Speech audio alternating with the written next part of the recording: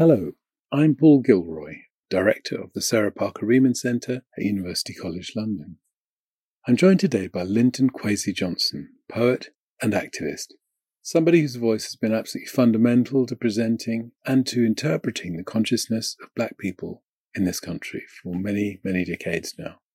In the vernacular philosophical language of the 20th century Black freedom movement, to which Linton's work as a poet has made such notable contribution, the idea of truth gets linked to the pursuit of right and rights. The pairing that results has often been associated with loud and unruly demands for justice. It's a mix that has endured far beyond the historical circumstances from which it emerged. Those demands for truth and right and justice reverberate very loudly in the context of the year we've just lived through, the COVID pandemic and the forms of inequality and conflict that it has revealed to us all with great clarity. It's also the case that those demands for truth and right and justice were very evident in the events that we're commemorating, 40 years since the Black People's Day of Action March. Now, Linton was a participant in the community's organised responses to the horrible loss of young people's lives in the New Cross Road fire. My own relationship with his poetry began with the publication of his second volume of poems, Dreadbeat and Blood, in the mid-70s. There we can find a Fanonian revolutionary politics distinguished by its determination to take the question of culture seriously. Very much audible there, an insurgent spirit that was also connected into a mode of modernist expression, dub-wise expression. Of course, Linton was influenced by the militant voices of the US Black Arts movement, but he seemed in places to be signifying on the work of some of the most revered of modernist poets. His work has always been equally appreciative of the demotic poetry of the reggae toasters and the lyrical heights of records half heard through the fog of intoxication in a blues dance. It was tuned into the political and historical commentary on Britain via the wordplay of the Jamaican sufferer DJs, Iroy, Big U, and so on. So long before the musical components of Linton's performances were formalised through his collaborations with Dennis Bovell, there was an implicit music here, and what Linton named bass culture, characterised by a playful mix of menace and comedy, was giving way to the extreme seriousness of what I guess we can only call a dub aesthetic.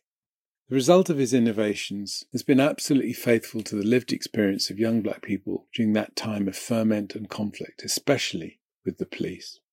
And of course that volume, that early work, Dreadbeat and Blood, includes a poem livicated to the memory of David Oluwale, a man killed by the only British police officers who've ever been brought to book for such cruelty.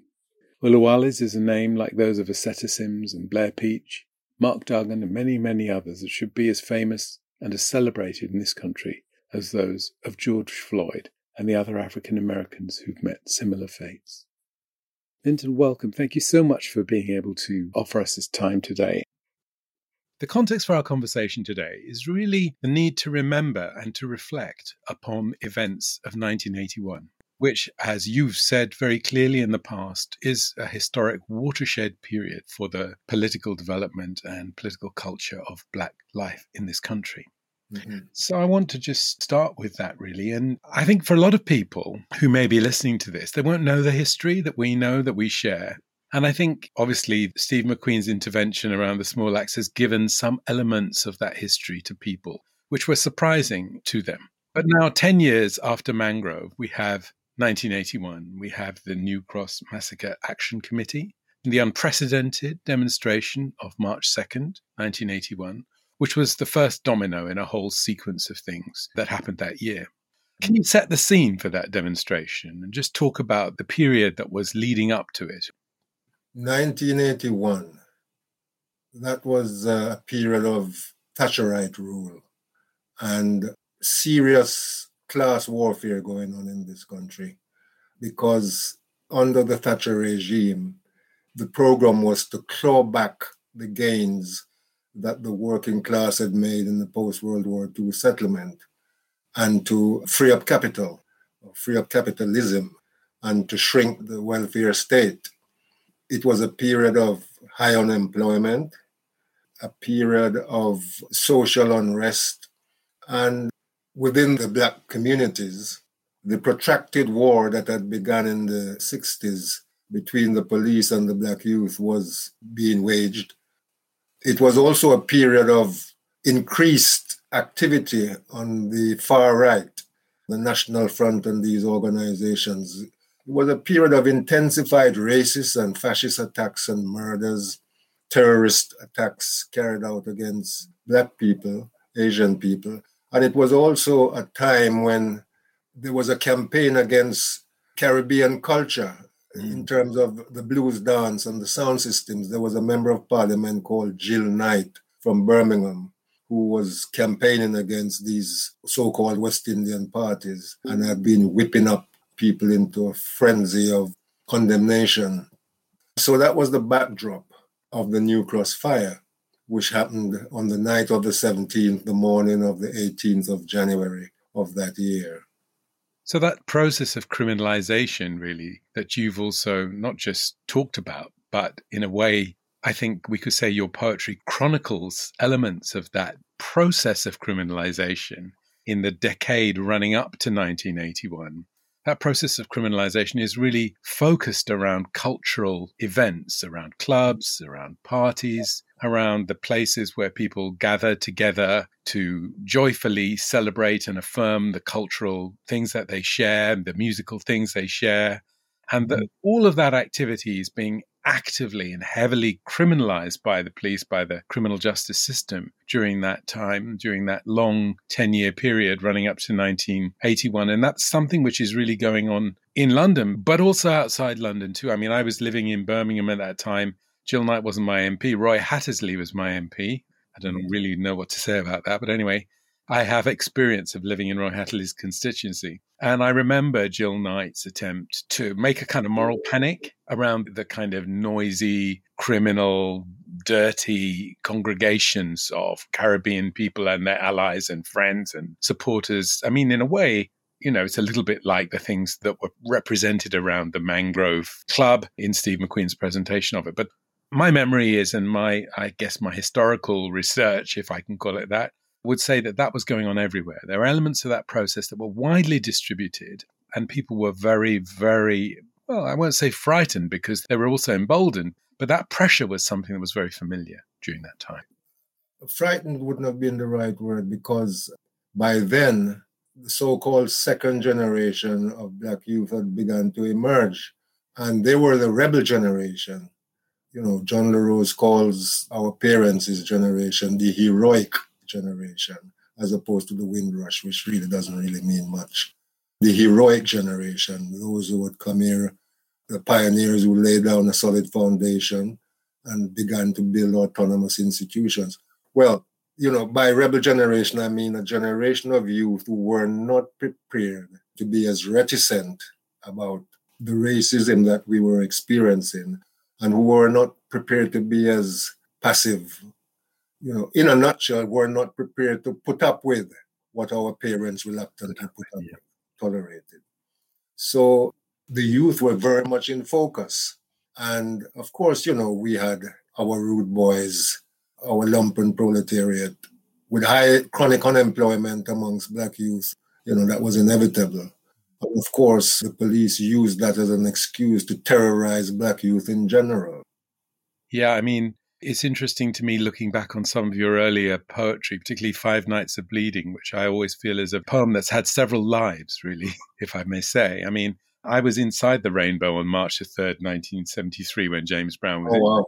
So I remember coming out and seeing the broken glass on the pavement, seeing the blood on the pavement. So I do understand what that pressure added up to day by day. I think that it's really important to convey that. And what I love about that poem and the poems of that period that you wrote, Linton, is there's a very strong, I guess I would call it, or I thought it was, a very sort of Fanonian feeling about the violence of the young people in defense of the community. You're absolutely right, because I didn't go to write these poems thinking I'm going to, you know, put Fanon's ideas into poetry or whatever. I was writing these poems, but at the time, Frantz Fanon's The Wretched of the Earth was one of the books we had studied in the Black Panther movement, of which I was a member. And I was struck by the things he had to say about violence. So when I wrote poems like Dread Beat and Blood, 5 Nights of Bleeding, Time Come, those poems at the back of my mind, somewhere in my subconscious, was Fanon's idea about internalization, canalization, and catharsis. These ideas found their way into those poems somehow. I don't know how, but they managed to find their way into those poems. I mean, back in those days, we had gangs. I mean, in Brixton, we had the Rebels, we had the Untouchables, we had the Raiders Posse, and different gangs from different areas. There'd often be internecine warfare going on between them and within them. So it was almost like I don't want to use a fancy word, dialectic going on. There was this black against black violence among some of the youth and police and state violence against us. And we resisting that violence. These are the different dimensions I wanted to explore in those early poems. Well, yes, and you say very clearly, fratricidal violence, that sense of visiting your violence on those who are nearest to you, those who are dearest to you, those who are closest to you. That's the first phase, and that at some point that you can see or hear approaching, that violence will be turned in a different direction. And that's the energy of Fanon's political vision, I think. Absolutely. And that was what I was trying to communicate in Time Come. Well, of course, there's a lot to be said about what you dubbed the bass culture and about the culture of those young people at that time, the culture of sound. I mean, I remember when you were on Desert Island Discs some years ago, you said you wanted to take a bass guitar with you. I was thinking about that. Yeah, I want to be a bass player. Yeah, well, I'm sure Dennis Baval will be able to steer you in the right direction. Oh, no, he's not telling me anything. But I'm wondering what it is about bass, about the sound of the bass and the power of the bass when it hits the body. I don't know, but as a youth, going to all these blues dances and reggae sessions at my local youth club, I found the bass very attractive. And there was something very essential about the bass lines. And for me, I think the bass in reggae music is what distinguishes it from other pop forms. And I began to think about it and trying to conceptualize it in a way. I mean, I was a youngster then and a sociology undergraduate, so I really didn't know anything. But I was trying to think of it in terms of representing or capturing or encapsulating the very pulse, the very energy, the tensions of urban society in Jamaica. And that the bass line would be expressing all those things. And that you could hear violence in some bass lines when, there were conflicts going on in Jamaica, rival political party warfare and all that sort of thing. And you could hear changes in the bass line as the society itself was changing. For example, in the early years of independence, you listen to ska and the bass line is very bouncy and happy. And then later on, in some of the Scatterlights tunes, you hear a kind of a dreadness coming into the bass lines. And this became an aspect of reggae. You listen to tunes like None Shall Escape the Judgment by Johnny Clark. You can hear that. And, that was a time of states of emergency in Jamaica. And the bass, the tension in the bass reflected that. Bass culture kind of represented the rootedness of reggae music in the actual lives, everyday lives and culture of the people and the struggles that were being waged in society. Do you think that you began to hear that quality in the music that was being made in this country, in the music that was coming out of the rebel generation here? When did you begin to be aware of similar qualities in the sound of that music locally produced? There wasn't too much of that in the music here, really. I mean, one might have heard a bit of it in Matumbi, Dennis Bavel's old band, or a bit of it in Steel Pulse, and maybe Misty in Roots. But what took hold in this country was Lovers Rock, which was romantic reggae. Love songs, basically love songs, music really made to appeal to the girls in the blues dances, because lots of time you'd go to these parties and dances and that. It'd be just a load of guys standing in the corner, rocking or whatever. And we wanted girls.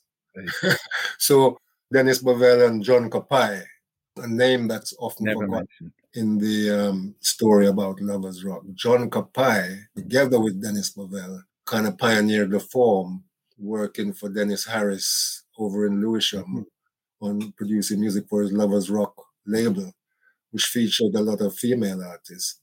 And because the music of that time was sort of romantically orientated, people would see it as being inferior, that British reggae sound as being inferior to the hardcore stuff that was coming out of Jamaica that reflected what was happening there. Well, I'm really pleased you mentioned the name of John Kipai, because one of my favorite records, which I have to say I've been playing it a lot this week, is his original production for Ijaman Levi's Jah Heavy Load, which to me is a sublime work of art, actually, from 1976 that comes straight out of that studio and that sound. I don't know the story of that record, but it's an extraordinary, much better than the Jamaican version that came out 3 or 4 years later when Chris Blackwell was guiding Ijaman's career closer to the mainstream. So I'm glad you mentioned him. Well, let's start to talk a little bit about the march, the Black People's Day of Action March of March 2nd, 1981. And we want to remember that process. And I thought we could just begin by you talking a little bit about the work that John LaRose and other people did to build up that event and to draw together a kind of network, an unprecedented national network of activists and supporters and angry people to draw attention to the horrible wrong which had been done, first in the murderous fire and second time by the indifference, the antipathy of the police, the authorities, the government, and so on. So you were obviously involved in the Massacre Action Committee. So talk a little bit about that, and then let's talk about the day itself. When the fire happened in January 1981, by then we had a long tradition of Black activism. And going back to the days of Black Power, and the Black Power era really was a broad church, if you like, because there were Black nationalists, there were Black separatists, there were Maoists, there were Marxist-Leninists, and maybe a few liberal voices amongst those as well. By 81, we had established a tradition of organizing and mobilizing in our struggles for racial equality and social justice. So the New Cross Massacre Action Committee, the main players really, consisted of veterans like John LaRose, the founder of New Beacon Book and one of the founders of the International Book Fair of Radical Black and Third World Books, which came later.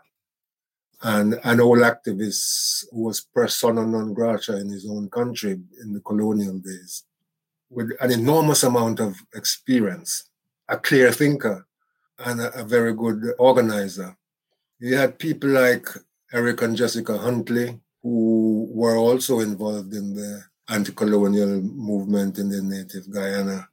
And those people had formed an organization called the Black Parents Movement to deal with issues around education and the criminalization of Black youth by the police. And then there was the Race Today Collective that published the journal Race Today under the leadership of Darcus Howe, who was an old Black Panther himself. And the Race Today Collective included people like Layla Hassan, who had been involved in the Black Unity and Freedom Party. Jean Ambrose, also from the Black Unity and Freedom Party. Myself, so I was involved in the Black Panthers as well as the Black Parents Movement. And there was a youth section of the Black Parents Movement called the Black Youth Movement. And we also worked with a group of activists from the north of England who at first were the Bradford Black Collective and later morphed into the Northern Black Collective. So those three organizations formed the core of the organizing committee of the New Cross Massacre Action Committee. We weren't the only ones involved in mobilizing for the Black People's Day of Action. All kinds of people were involved in that from various organizations, including Black Liberation Front and all kinds of organizations from Birmingham. I remember Benny Brown, of course, who was my martial arts instructor. Oh, really? And people like that.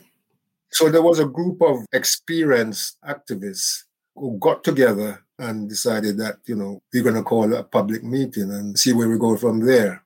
Those meetings were called People's Assemblies by John LaRose and happened at the Moonshot Youth Club over in Lewisham. And out of those meetings, maybe 3 or 4 meetings, came the idea for a day of action.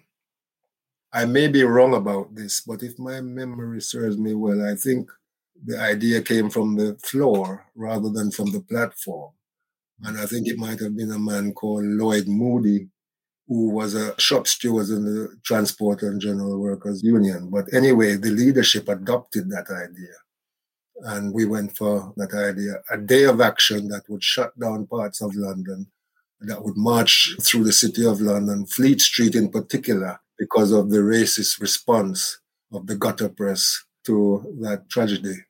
So when the New Cross Massacre Action Committee came into being, one of the first things they did was to advise the parents to form their own parents group, which would be completely independent of the New Cross Massacre Action Committee. Whatever we were doing, was something different from their own campaign for justice for their families. But, we were working on their behalf. But it was important that it was seen that they had their own independent group.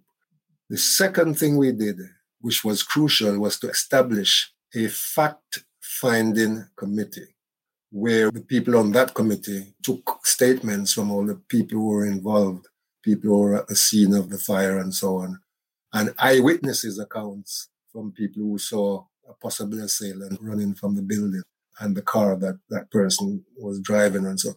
And we did that because within 48 hours, without having carried out any forensic investigation, the police ruled completely out of hand the possibility that it could have been a racist arson attack, even though it was they themselves who, when they arrived on the scene, told Mrs. Ruddock, Yvonne Ruddock's mother, the girls whose party it was, that it was an arson attack.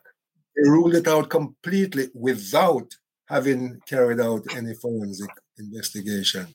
And miraculously, the incendiary device that was found near the window of the house was never presented as evidence at the inquest. That's another matter. How important was it that it was a working day that was chosen for the march? Crucial.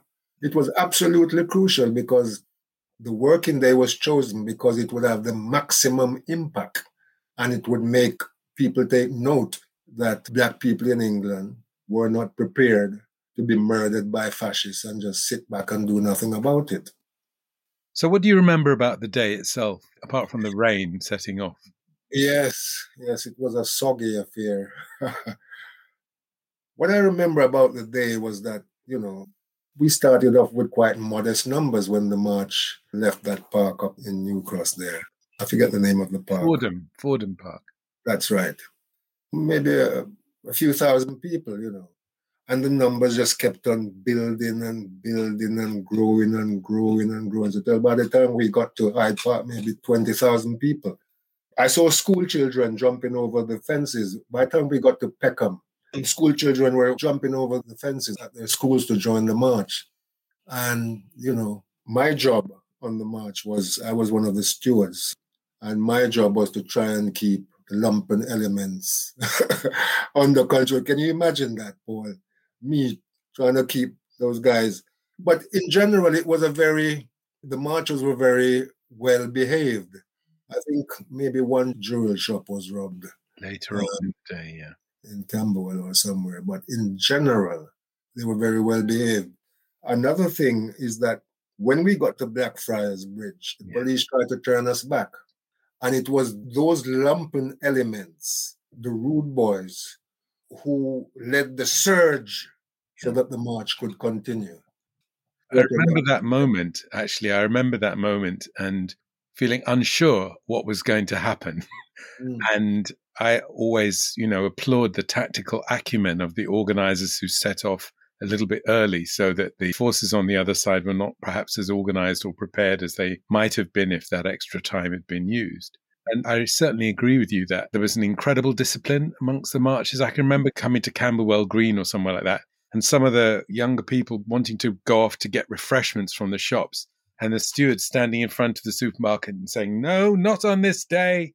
We must remember that the march, at the head of the march, was a man of great dignity who commanded a lot of respect, John LaRose, who was the chairman of the New Cross Massacre and Action Committee.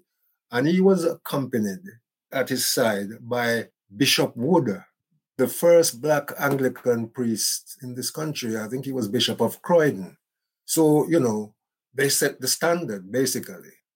Well, of course, on the other side of Blackfriars is Fleet Street. Right. And that, for me, was, when I think of the day, that was the most extraordinary moment for me, to be in a kind of direct confrontation with the people who've systematically misrepresented you, acted against your interest, callously, violently, and to have them leaning out of the windows, shouting abuse at you. Shouting racist abuse. But we deliberately chose to march that way to make a point, to let them know how we felt about the kind of racist drivel that they wrote in their papers. Even on the ground, I can't remember who it was, but some white person was mouthing off some racist remarks, and a group of guys were going to kick his head in, and then another group intervened and saved his skin, So there was restraint, even though we were provoked. Mm-hmm. The other thing I remembered about that march is that John LaRose handed in a letter to number 10 Downing Street. I can't remember if one was handed into Scotland Yard as well, but certainly 10 Downing Street, laying out what our demands were. Because, of course, you remember that at the time, there was complete and utter indifference on the part of the state about what had happened. We must remember, Paul, that back in 1981, Black people were still marginalized. We were still on the periphery of British society, So it was as though it wasn't something that was the concern of mainstream society. Oh, these people had some fire at some part. It didn't concern us, sort of thing. Yeah. No, that's absolutely right. And I think that's probably hard for people now to imagine that situation. What do you think is the most important thing to convey to a younger generation of listeners, people who are coming to this history fresh? What's the most important lesson for you that came out of it that they need to think about in the context of our present circumstances? Because, in a way, forms of inequality, forms of violence are so swirling around us in the context of the pandemic in a different form. I'm just wondering if there's any way in which the history speaks to our present circumstances that you might identify. Well, I think what young people can learn from the Black People's Day of Action was that Black people have the capacity to organize and to mobilize in defense of our own human rights and in the struggle for racial equality and social justice, because that march was unprecedented. It was the most spectacular display of Black political power up until that time. And those youngsters now involved in the Black Lives Matter movement must understand that they belong to a tradition, that things didn't start with them. That they're a new generation who have become suddenly awoken, become conscious of the need for them to continue with the struggle. But one of the lesson that we can learn from what happened in 1981 is that we cannot afford to be complacent about racism and fascism in this country. We have to be alert and vigilant, because those elements are still very much a part of British society and a part of British culture. And we must also be aware that for the last 30 years or more, there's been a resurgence of fascism throughout Europe, and that fascism has gained ground within the mainstream of European politics. And we have to keep that constantly at the front of our minds. Well, thank you, Linton. I think that's a really good place to end, actually. Is there anything else you feel that you would like to say before we close? Just to say that, for the last 30 or more years, I've been talking about 1981, is that it was three things that happened that year. It was the New Cross Massacre, the fire in January, the Black People's Day of Action on the 2nd of March, and in April, the Great Insurrection, Brixton uprisings, the Manchester, the Birmingham, the uprisings throughout urban England, 1981. It made the British state, the British authorities, sit up and take note of the fact that we had power. We had power, and we could mobilize that power. The other thing I would like to say was that I think it was obscene the way the inquest into the fire, the first inquest, which was held in May, was called with such indecent haste. It was obscene that evidence that could have resulted in a completely different verdict was repressed. I mean, some years later, Dr. Davis, the guy who presided over the inquest, talked about, they wanted to blame it on a white man. And words to that effect, or that we just had a riot. We didn't want another riot, which makes one wonder if the cover-up was based on genuine fears of racial conflagration, if there had been a verdict of unlawful killing. I mean, the inquests raise lots and lots of issues, don't they? Because I remember marching around outside one of them. I remember also that, I think I'm right in saying that the police arranged for it to be transcribed covertly and didn't tell anybody, the first inquest, that the transcriptions were being made. I'm sure that there are lots of questions of skullduggery and dubious practice associated with the ways that the open verdict was arrived at. And I'm hoping that at some point in the future, the historians will want to return to these questions, because there's some very important issues about what counts as justice in this country that need to be relooked. Just one more thing I remember, Paul, is that another disgraceful act was the collusion between Scotland Yard's press office and the press in putting out lies and disinformation about the cause of the fire, and the lies that they put out on the eve of the Black People's Day of Action, saying that we're about to charge somebody for the fire to undermine the march, which it didn't work. And the wide cross-section of young people involved in that march, the huge input from sound systems, because all the major sound systems were there on that march and had helped to mobilize for that march. So the importance of youth culture, popular youth culture in our politics, that's an important thing to... Absolutely. There's quite a body of music that was recorded in tribute to the dead, and people remember Johnny Osborne, obviously, and the records that Sir Collins made, but there's Blackstones, there's a number of other... Karen Wheeler of Soul to Soul, she did a song which was produced by John Kapai and Dennis Bovell. And I think Aswad did something. Aswad did the Johnny Osborne one, yeah. 13 Dead, that was released by them. And I did one. And you did one, just a minor. No, it's great. We bring all that together, the history comes alive in another way. So thank you, Linton. Thank you for remembering with me, and thank you for guiding the historical sensibilities of a rising generation by giving them that detail and that testimony, which is so crucial for the choices and decisions and strategies they will devise in the future. Thank you, Paul. Thanks a lot. Thank you for listening. For more information about UCL Sarah Parker Women's Centre, find us at ucl.ac.uk/racism-racialization, or follow us on Twitter at UCL_SPRC. This podcast was produced by me, Kaisa Kahu, and executive produced by Professor Paul Gilroy.